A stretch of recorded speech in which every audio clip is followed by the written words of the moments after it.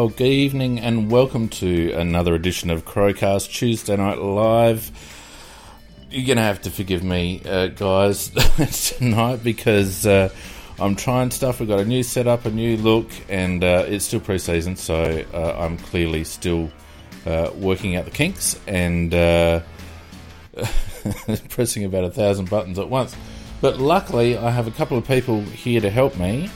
And one of them, as I lose my headset, one of them is Nikki. How you going, Nick? Oh, I'm doing quite well. So have you mastered the short kicks in the back line yet? I've never mastered short kicks in the back line, unfortunately. So never mind. And Pete, how you going, Pete? I'm good, mate, and never fear. It's only pre-season, as you say. You've got plenty of time to iron out the kinks and get your game plan in order for round one. That's exactly right, mate. So sit back and enjoy, particularly those people that are watching us on YouTube or Facebook. Enjoy my panicked look on my face as I madly try and get bloody screens going. Anyway, Pete, Nikki, did you catch the games on the weekend? Did indeed. And I did as well. So, yes, I can. I'm able to talk. I didn't see the ladies' game. I'm sure Nikki did. So I guess I saw the under-23s, if that's where you want to start, Finn. Yeah, why don't we start with the under-23s, though? Yeah, I thought it wasn't a bad hit out for the guys. I thought that both teams had some good quality missing, probably Port more so than us. But overall, a reasonable hit out. Not great in the first half, but there were some really good signs from a few of the young kids in the second half. Interestingly enough, and I'd be interested in your thoughts on this, I felt that the positive stuff that I took away from that game related more to the more recent draftees. The guys that have been there a couple of years, not so much. So I guess I was particularly impressed with some of the class of 2019. But, gee, I'll tell you what, that 2016 draft, it is... it's a dog, isn't it? It really just is. Starting to look more and more like... And you all know I've been on the Elliot Himmelberg train for a long time, and I really thought that this was his year to come on. I thought that, a few games last year just to, give him a taste, and I thought that he was developing nicely, and just feel like he's just hit a bit of a brick wall at the moment. Yeah, agreed. So he's a major concern. Benny Davis, I've just had a gut feeling that Ben is closer than what we might all think to getting a few games at the start of this year. I just feel like that Nix has been talking about him a lot, and he lined up in that first trial, and I was just expecting a little bit more from him in this match against in under-23s. And so it'll be interesting to see whether he holds his place for the upcoming trial. I'm not sure that they'll play him for 3. I think he might be a chance, Pete. I think there's a lot of faith being put in him. He has been talked up a bit for a lot of his defensive work that he's been doing, which is something that he's had to, I think, work on in the SANFL a bit as well. And in the modern game, you've got to have forwards who can do that. And he's got a nice bag of tricks, as you and I both have been trying to sprout for a while. But what I've really liked is they've played him where he's need to been played. So when he went into the AFL side for that first Mush Cup game, he was actually played as a forward. And they left him there and they let him play that natural game. And there were a couple of little signs there. I thought there was some signs again as well on the weekend, the under-23 game. There were some issues with delivery from the midfield, and unfortunately as a forward that's going to limit you. But in contrast, it's just flashes with Ben, isn't it? Yeah, but you look at what Ben... I'm really impressed with Ben Crocker. Really like the look of him. I like Crocker as well, actually. I thought initially he looked a bit shaky, made a couple of blues, but he's just seems to be one of those guys that has an innate ability to find a bit of space and create a bit of space for himself, and he plays in front, attacks the ball. Leads at the ball carrier. Yeah. Makes them kick to him on a lead. Yeah, I actually I think he's really going to get games. Well, I actually wonder whether he might end up being that third sort of medium forward option. He might end up going ahead of Davis and McAdam, I reckon. Yeah, I wouldn't be surprised. He plays with more intent, doesn't he? Yeah, just a bit. Ben Davis, there's so much there. There's so much in that package, but we only see flashes of it. And but I'm with you, Nicky. As I said at the start, I just got a funny feeling he's just been talked up a bit in this pre-season. So I've got a funny feeling he's close. But you're right, Fanny. I mean, Crocker might have overtaken him. Yeah, well, maybe not yet, but I reckon the other one I reckon is going to get overtaken is Elliot Himmelberg. I can see quite clearly, and I know you're not a fan, Pete, but I can see quite clearly why we got Billy Frampton on board, because Elliot, I think, has plateaued at the moment. Yeah, I think he has, and I think that I've felt that this pre-season it's been a bit of a nil-all draw between those two. Neither of them has really put their hand up, and I'd be quite happy for neither of them to be playing in round one. I'm not quite sure whether they'll have the courage to go away from that structure that we've had for so long. We need a second ruck, Pete. That's the problem. Yeah, do we? Well, do we really? Well, we need a chop out. Whether they decide to use someone else as a chop out and just basically give it away, I don't know. But they needed some sort of a chop out. Yeah, I just wonder whether they can find that within the squad. The guys that they've got, because I just feel that neither of those two have said pick me. But it's a very very it's a structure that they've been in love with for a long time. Yeah, and that's probably due to the personnel that we've had. But geez, who of us could forget Sean Grigg being the backup ruck in the Trent Orman-Allen. It's 2017 Richmond Grand Final team. Two dads. That's what to call him. I just think that if you've got the player, if you've got the personnel to say, right, this is the structure that we should have. But if you haven't got the player, then you just work another structure around it. And we've always just had Jenkins. So. Yeah. Just briefly too, people on Spreaker Chat, thanks for joining us. Just give me a thumbs up on the audio levels. As I said, I've been messing around with stuff over the last couple of weeks, and I think the levels are pretty even. But it's always been a bit of a bugbear of people that are listening that the levels can sometimes be a bit out of whack. So if we're a bit out of whack, just let me know in the chat and I'll balance it up. What was really nice on the Saturday was the performances of particularly three of the draftees from last year that I really, really liked. And of course, Harry Schomburg was one who had a couple of really lovely bits of play, and I thought Lockie Gallant was just terrific. He just showed some real intent. A lot's been made of his size, but it is what it is. He still plays good football. Yeah, and he still loves to tackle. He loves to get in. He doesn't care that he's getting it. He's still going to try and take players down. And I thought Ronan O'Connor had some good moments in the midfield as well. Yes, just looked to me like he could be something. So I felt more buoyed by the 2019 draftee class more than anything. Obviously Darcy Fogarty looked good. It does beg the question that, and there was a bit of discussion on, I think, Big Footy during the week with regards to the various draft classes and Hamish Ogilvy's success rate. And when you think about it, you remove Darcy from the equation because he pretty much picked himself. But Hamish has had a pretty lean year during that 2016 to 2018 period, really. And probably since, he picked up Tom, but probably apart from Tom, there hasn't been much in that sort of 16 to 18 pool. Would you agree? No, Hamill and Scholler quite nice. Well, they haven't played an AFL game yet. Yeah, so it's hard. But that's not their fault. Well, and that actually is a good. I'm glad you raised that, Nikki, because it then becomes a discussion about, well, at what point do you lay the blame at Hamish, or what, or do you blame the selection policy where we've still got who running around, and after the game, and he was another one. Actually, he had a decent game on the weekend and played some good football last year. He's a top 30. Was he drafted 30 or just before?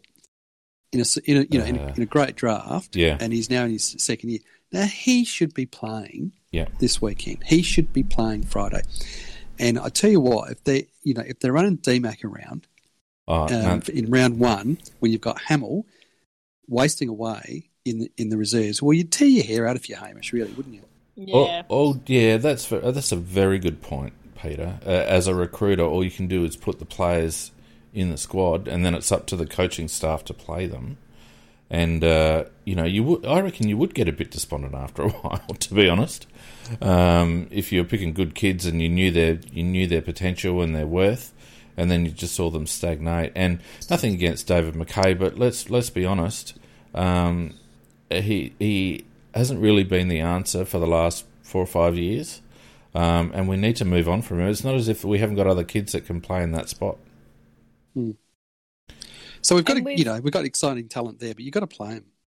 I was just going to say, and the fact that we're looking at moving Miller and Moore through the midfield from half back, we're definitely going to see a lot more of Smith. There's the opportunity for these guys to come in and replace him. And by the look of it, and as much as I love Bull, Jake Kelly, here's another one. He was quite a liability on the weekend. I think those guys, there's an opportunity there to take those chances, and you can see that there's some pressure being put on.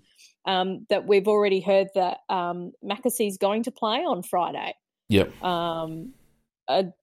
But I actually thought did well in spite of the fact that the umpire didn't know what the rules were to do with Mitch Brown.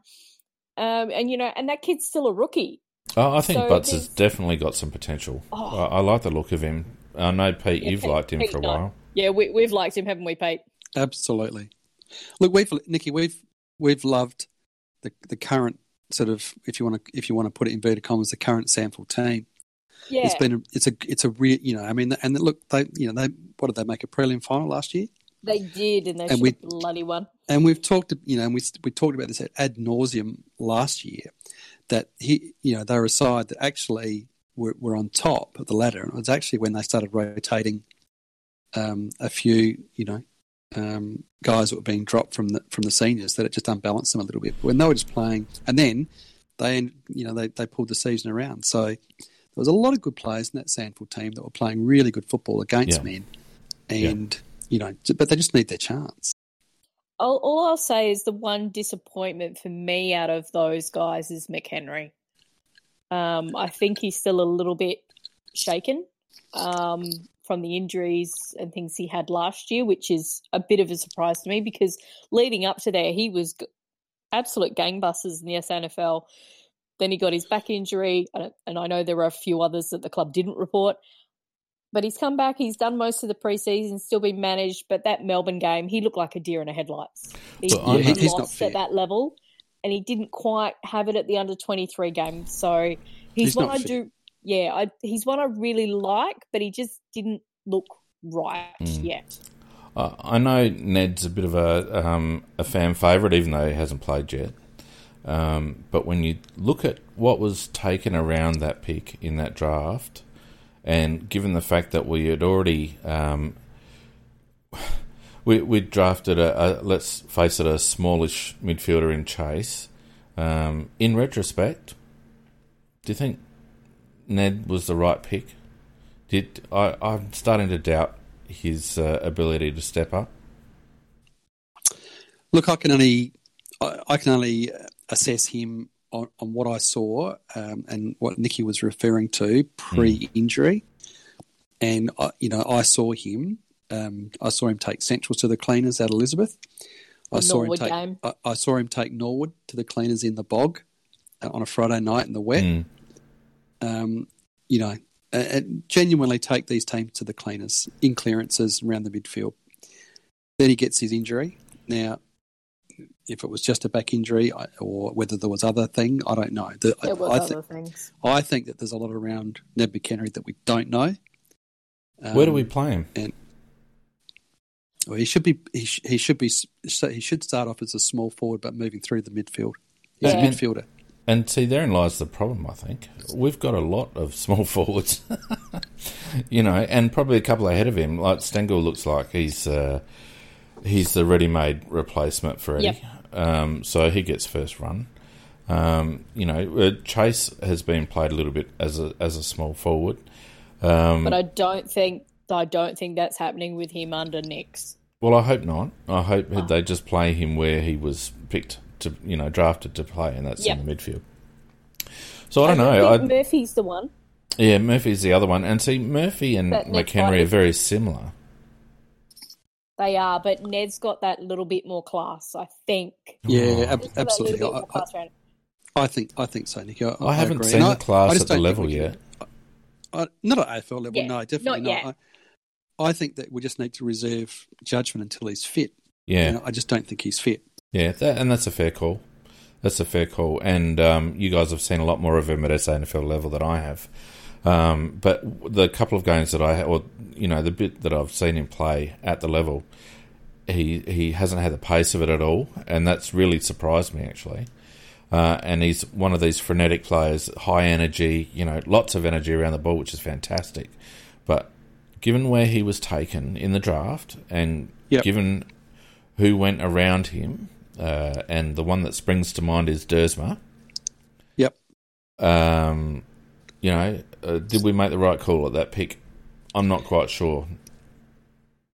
And I think that's fair comment as well, because he's in his second year, and it was, inverted commas, a super draft, and as you say, there's a lot of good players around. So, yep, it's certainly a question mark over. And also, we need to see Chase step up this year as well. Yeah, absolutely. So we need to see something from those guys for sure, because as you said, as we said at the start, the biggest disappointment for me this whole pre-season is Jordan Gallucci. Oh, goodness me. Tremendously disappointing that he can't even get himself up for a trial game. And so that's just, I don't know what's going on there, but there's obviously something, a bit deeper that we're not seeing. And I'm starting to worry, Pete, about Jordan. Yeah. Oh, it's a massive worry. Massive worry. Mm.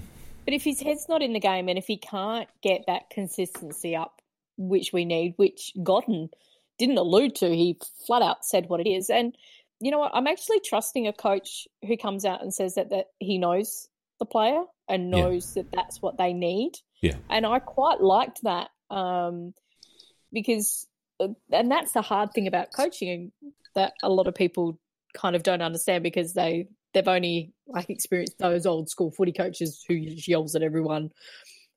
Is that you really do need to understand what motivates each and every player. And I hope we can actually see the best out of Jordan, because he's got a hell of a lot of talent there and some really nice tricks that, we saw from that Carlton game, 2 years ago, where he finally got played in the midfield and he was outstanding. Yes, it was against Carlton at that stage. And it's just so frustrating. I reckon at his best and getting enough of the ball, he actually plays a lot like Jason Ackermanis. But at his worst, I think he is a poor man's Richard Douglas. I'm talking about Dougie's last couple of years, where I'm not really a fan of Richard Douglas. He's a 15 possession midfielder, and very hot and cold, in and out, and that's where I think that Jordan could end up if he doesn't apply himself. But I think if he applies himself, he's got enough pace. He's got a low centre of gravity like Ackermanis had. He's got good foot skills. And he's just got a little bit of mongrel about him. He straight lines the ball and hits the ball hard and hits the contest hard. So I think at his best, he's Acker. Or, plays like Acker. Ackermanis was pretty unique. But at his worst, I think he's a 10 to 15 possession midfielder. And for a first-round draft pick, again, that's very disappointing. And we've got enough of them. The game that I go back to with Jordan Gallucci is last year against Melbourne, up in the Territory. Now, he only had, I reckon, 11 or 12 possessions. Yeah. But his influence on the game was enormous. Yeah. absolutely enormous. Now, I can't think of it off the top of my head now, but I know that I've done the analysis previously. If you looked at his statistical data from that game, what he did with his 12-odd possessions, it was ridiculous. Almost every possession was either an inside 50, a goal assist, or whatever. Do you know what I mean? Like, he has the capacity absolutely, to Peter, hugely influence games of football. Yeah, he has that ability. And, you know, in that frame of mind, I'd take 20 possessions from Jordan opposed to most other players. 100%. Getting, you know, like a Matt Crouch, 45 possessions with 100%. 43 handballs. Well, there's another player we've got missing that's also that small forward role who's injured is Riley Knight, and that's our issue with Riley, is that he can't get over the 20 possessions. No. And yet you look at the contrast of the hurt factor that Gooch can do with 20 possessions, you don't get that same hurt factor from Riley. No. Unfortunately, I think Riley was actually done a disservice when they started using him with run-with roles. And I understand why they started using him that way, because he's fairly tenacious. But I think it was also a means to get him following good players to start running better patterns. But unfortunately, a combination of injury and just a lack of him coming on. Like I don't think we've seen Riley Knight play what you would call a quote unquote breakout game as a genuine midfielder. And if he's not a genuine midfielder that can get 20 quality possessions a week, then what is he? You know, there's no other spot for Riley. And now that he's had that injury, I don't know whether he fits anymore in our best 22 or probably even in our best 25, to be honest. Just as we're pushing up to half an hour already, so did you want to move on to... Sorry to chop that, but I know that we're trying to chop the time. 22 minutes, Pete. It's only 22. I've got the timer right here in front of me. I was worried that we need to give Nikki some clear air for the AFLW. But oh no, she gets 30 minutes. That could be painful. Hey, now, okay. Just quickly looking forward to Gold Coast then. Yeah. How do you think that's going to shape up? Oh well, who knows? Who knows? Because Really, Gold Coast smashed Geelong, and Geelong didn't have like a small side or, you know, their lower talent. They had their talent up there, but Gold Coast wanted to win. I've never actually thought Gold Coast were as bad as what their ladder position makes them out to be. Same. I've always really liked the way they played. A couple of years ago, I thought they were actually on the improve, on the up and up, and then they fell in a massive hole. And I think a lot of that was actually caused by the structure of the club and certain key personnel, and they never really recovered from losing Ablett and bits and pieces like that. But I still think that with a good coach, and by all reports, Jew was a good coach, he's had that group now for a little while.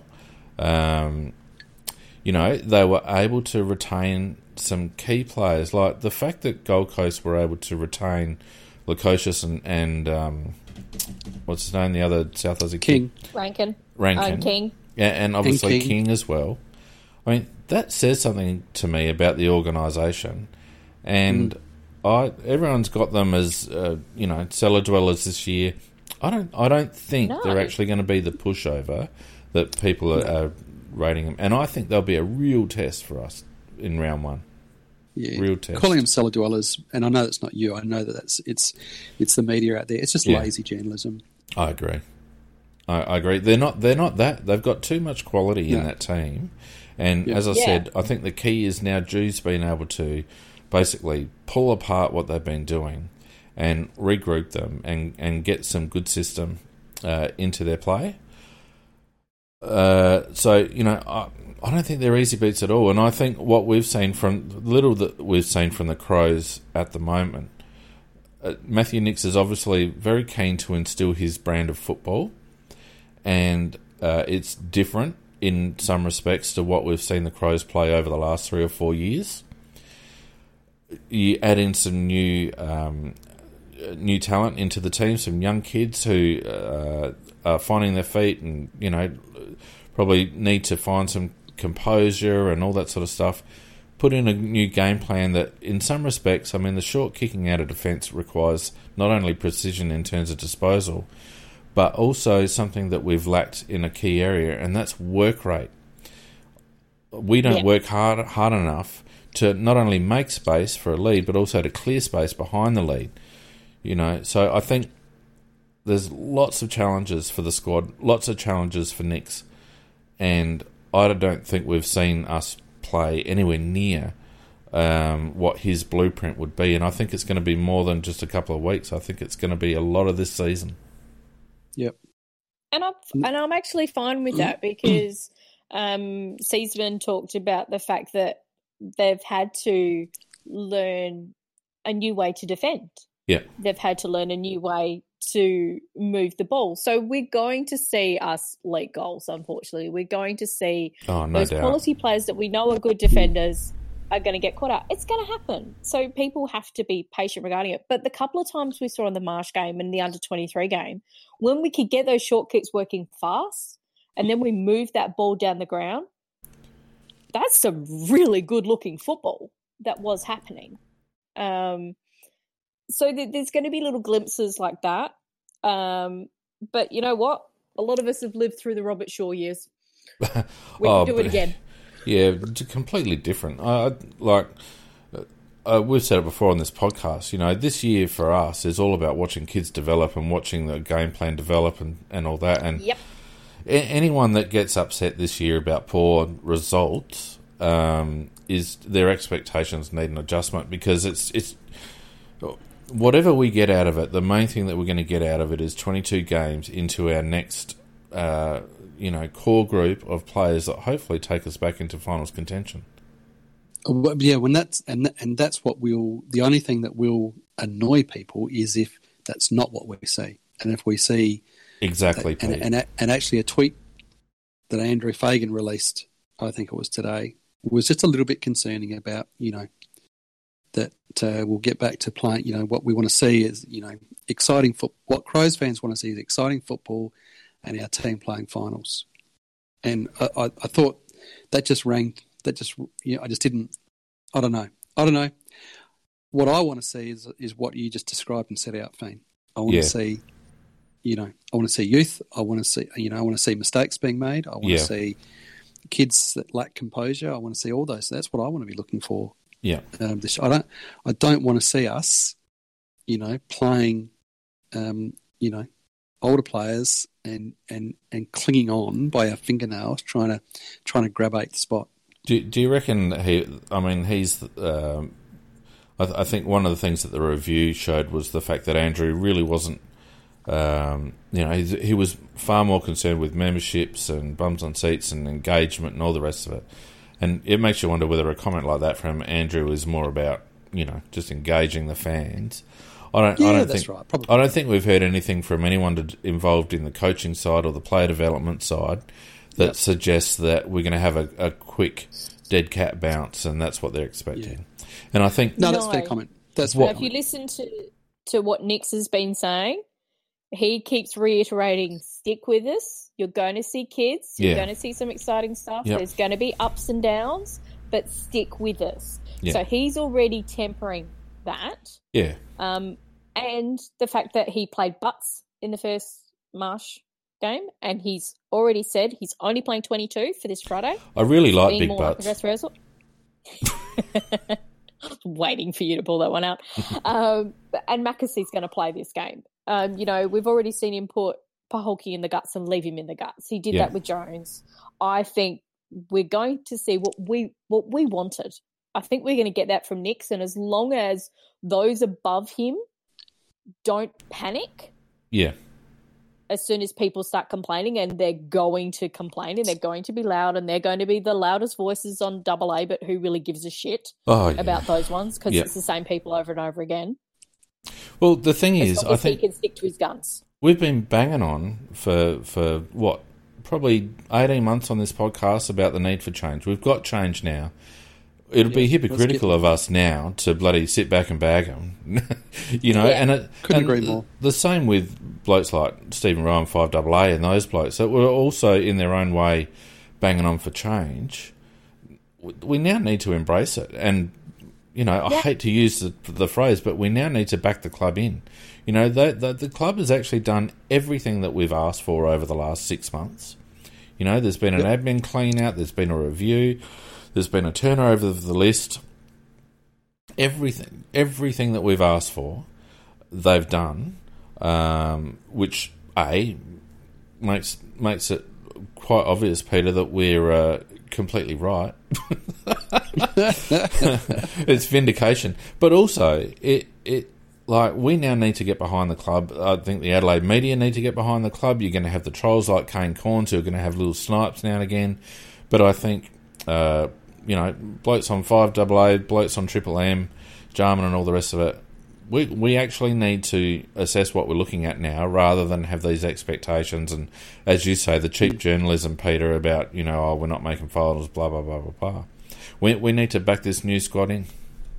Yeah, absolutely. And I'm I think we're all just, ultra keen to see kids like, Will Hamill and, those of us who followed the Sandful last year and followed the progress of those kids, we're just ultra keen to see those kids playing. Yeah. And DSG, we are interactive, so thanks to everyone on Spreaker for joining in. Obviously, there's also live chat on YouTube and Facebook. I don't know whether it's coming through on my little chat streamer there, but nonetheless, have your say.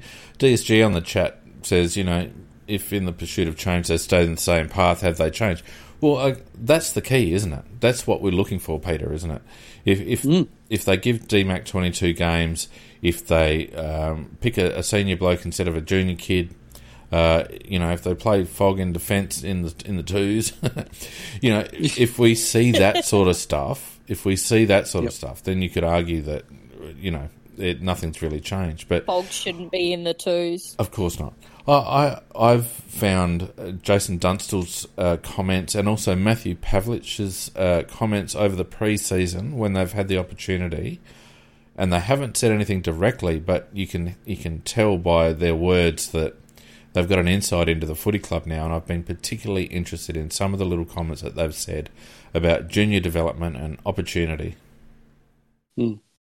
So hopefully, that is now, and I think it's going to be a change for the club that's going to take a while, because I think there's some fairly entrenched practices, and I hope one of the things when you do a review, and Pete, you'd know this, and Nikki probably too, one of the things you do when you review is you revisit your results in 2 months' time, 3 months' time, 6 months' time, to make sure that the outcomes that you've actually identified and put in place, make sure you're tracking on those.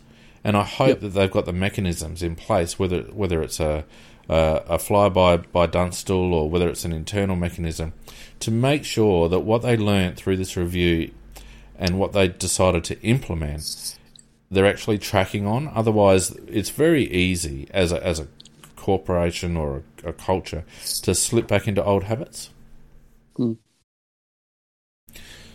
So, all right, a bit of AFL news before we get onto the AFLW, Nick. And one thing that I was really interested in seeing, Peter, and I don't know whether you picked this up, Patrick bloody Dangerfield standing next to, I think it was Cochin and Hardwick during the anthems at the quote-unquote State of Origin game, mimicking the power stance. Did you happen to catch that? Oh, yes. I saw a photo later. I saw a photo of it. Well, I saw a photo of it.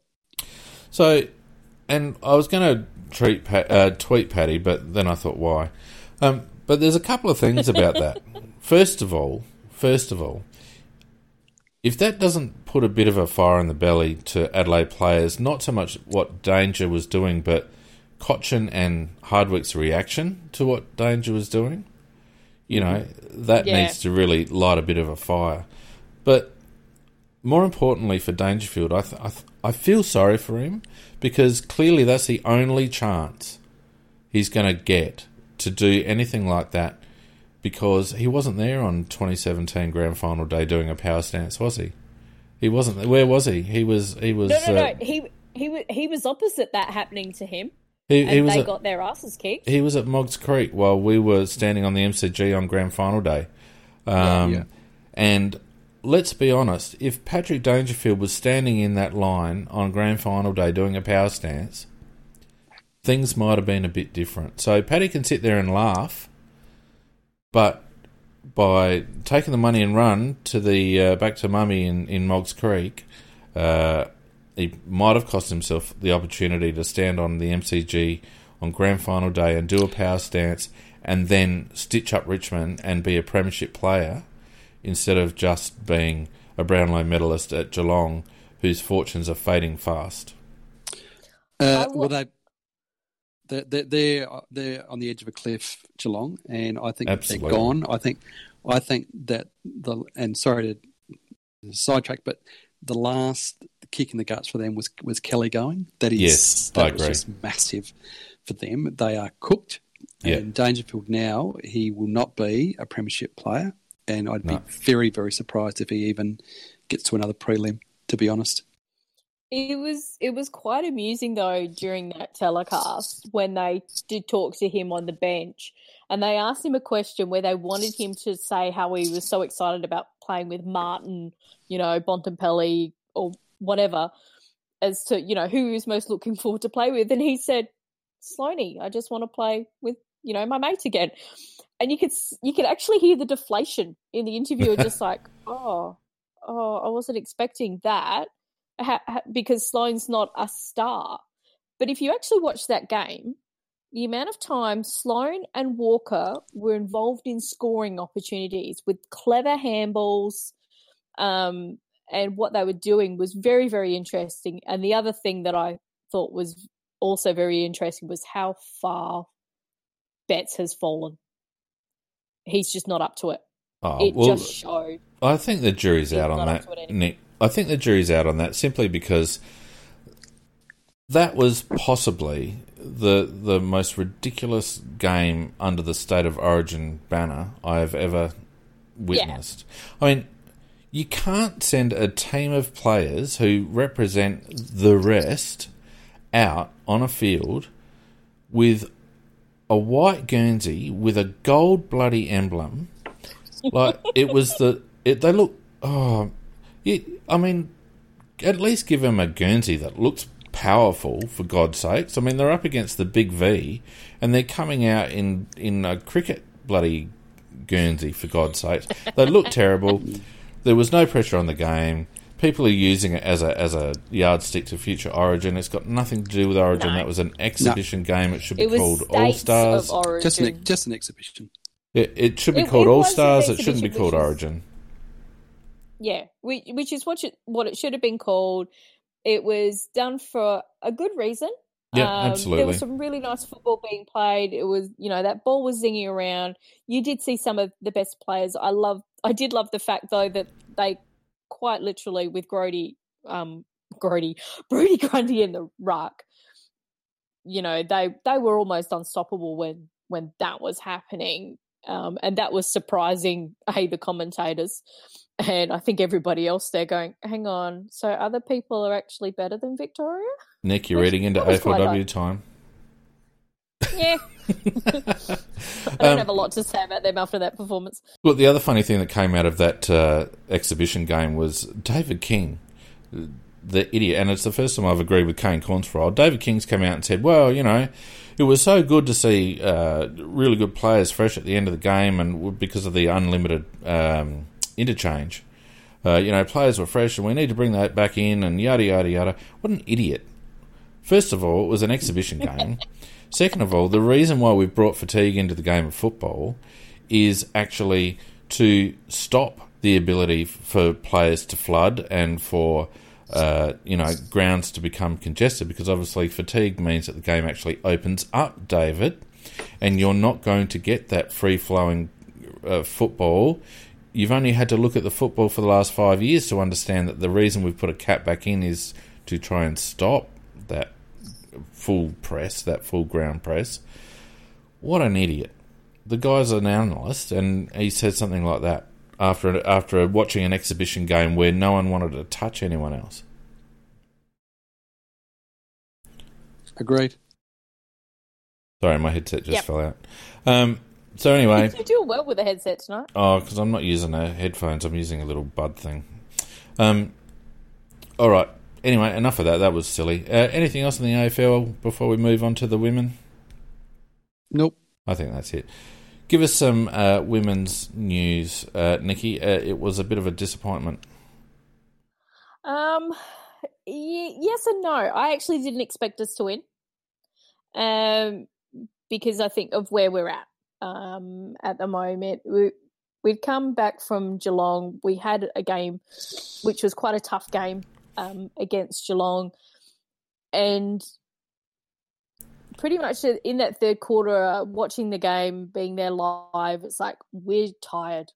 We're just, even the third quarter, Marinoff could only jog after a player. She couldn't run.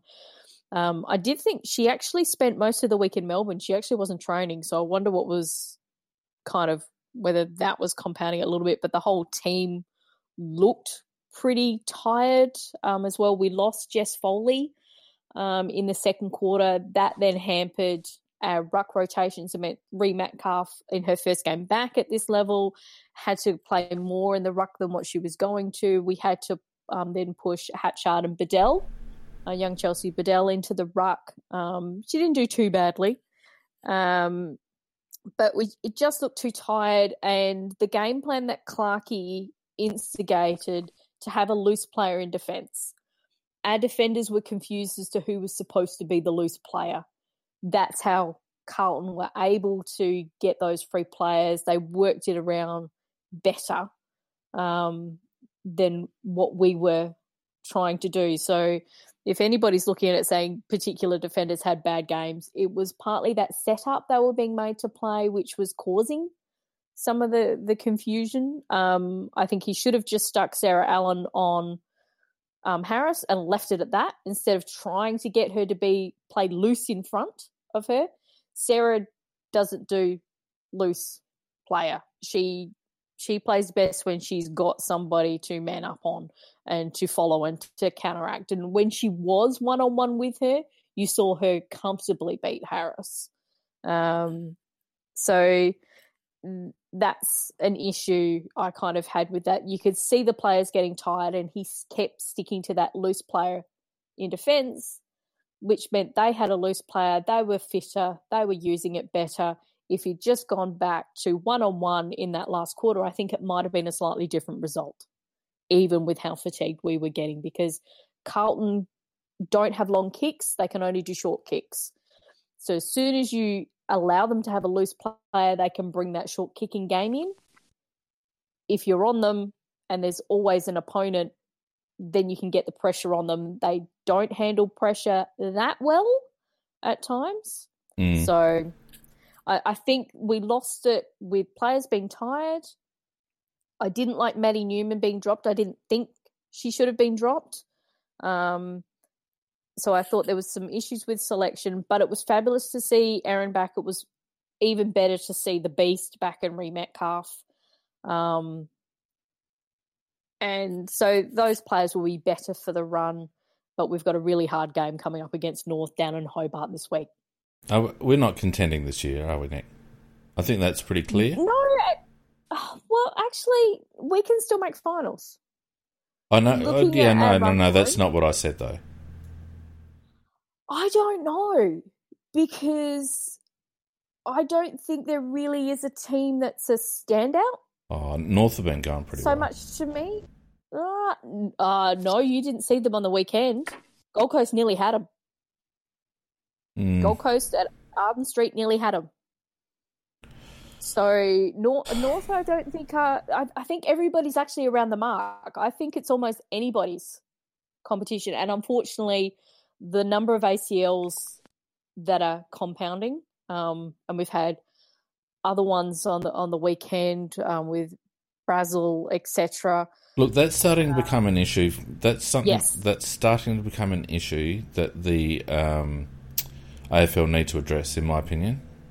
They are actually collecting data. There is, I think, somebody who's I think, outside of there as well, who is doing a lot of that data collection as well on it. And their contrast, I think they're actually looking at the numbers in terms of the VFLW as well, because I think a lot of the argument is on the right track of the time of year we're playing it on grounds that are hard, a shorter preseason as opposed to winter with a longer preseason that you have leading into that competition, softer grounds, which a lot more people have played on. So for the simple, like we're playing at Richmond Oval, and I know that West Adelaide are actually banned from training on the Oval for certain times in order to keep it ready to go for the AFLW games. Yeah. So I think there's some very good information that will be collated out of it. Yes, women in a lot of sports do seem to have a preponderance of knee injuries, but I also think you need to look at the types of sports they are, where they're being played. So for netball, it's on a hard surface. It's a lot of short turning, and a lot of those players do ankle injuries. They then do like quite heavy strapping on the ankles. Now, if you've got your ankle strapped, where's the force if you get a side-on force, and if it can't be impacted in that ankle because of there, it's going to go up to the next joint, which is the knee, which really doesn't go sideways. I think there's a number of factors, but it is actually being looked at.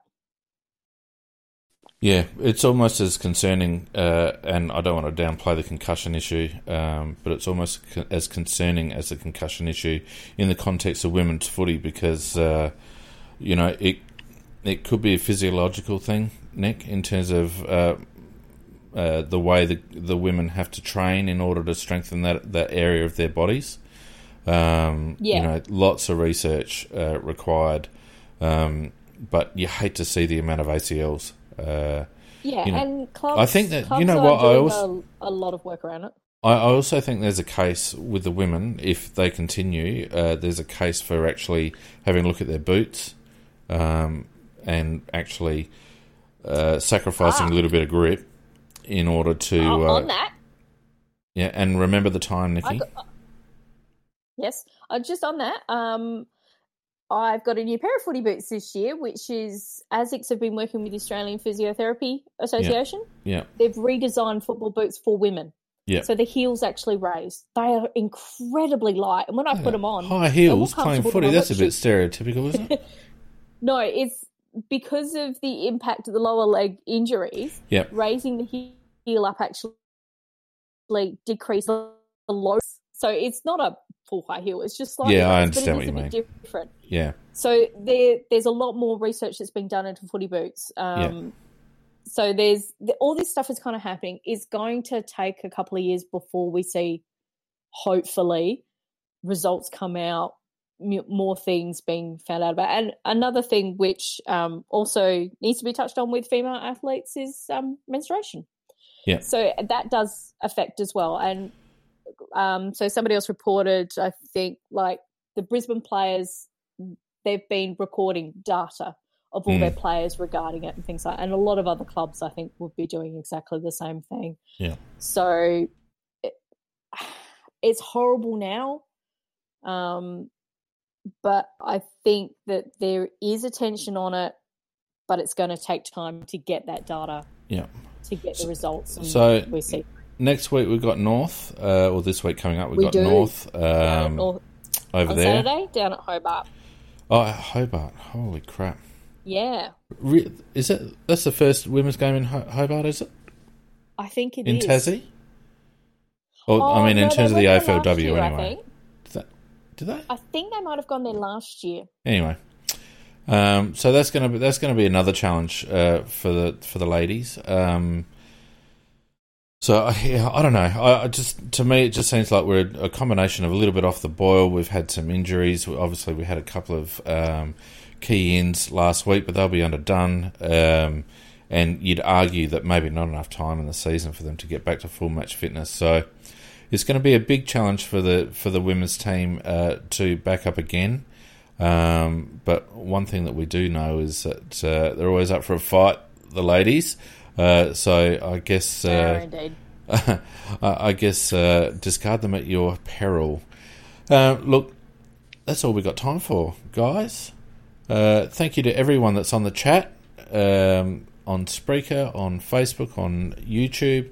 Apologise if it's seemed a little bit stilted. It's still pre-season, and we are going for a bit of a new look this year. So it's those short kicks through the back line. It is. It's short kicks, and I've missed a few targets tonight, Nikki, I've got to say. But unlike the Crows team, you guys have run really hard to cover me, so thank you for that. Thank you, Peter. All good, mate. Good to catch up. That's right. Obviously, the men are playing Gold Coast on Friday night in the last of the March series. No, Friday afternoon at 4:20. Yep, 4:20. Can we say how stupid the AFL are for that? I don't understand. Why? Don't they want anyone to turn up? Yeah, it's a game against Gold Coast, don't they? Like, there'll be 9 people there. Obviously, and then we got the rest until the season proper starts. We will obviously be returning with a rev up before round 1, and obviously the wrap show as well on Sundays at the conclusion of round 1 as well. So stick with us. Leave us comments if you've got some ideas or some comments about our presentation or our look. If you want to see something on a Tuesday night, we're trying to make this one quick fire and interactive and leave all the analysis for the Sunday and Thursday show or rev up shows. Pete, I think we did it right. We got to, 51 minutes? Not too bad considering we're covering the AFLW as well. No, fair enough. Good stuff, mate. One thing that I did do, Peter, I forgot to do outro music, so we haven't got any outro music. So, that's it. Thanks. Cheers, guys. We'll see you all next week. Bye. Night all.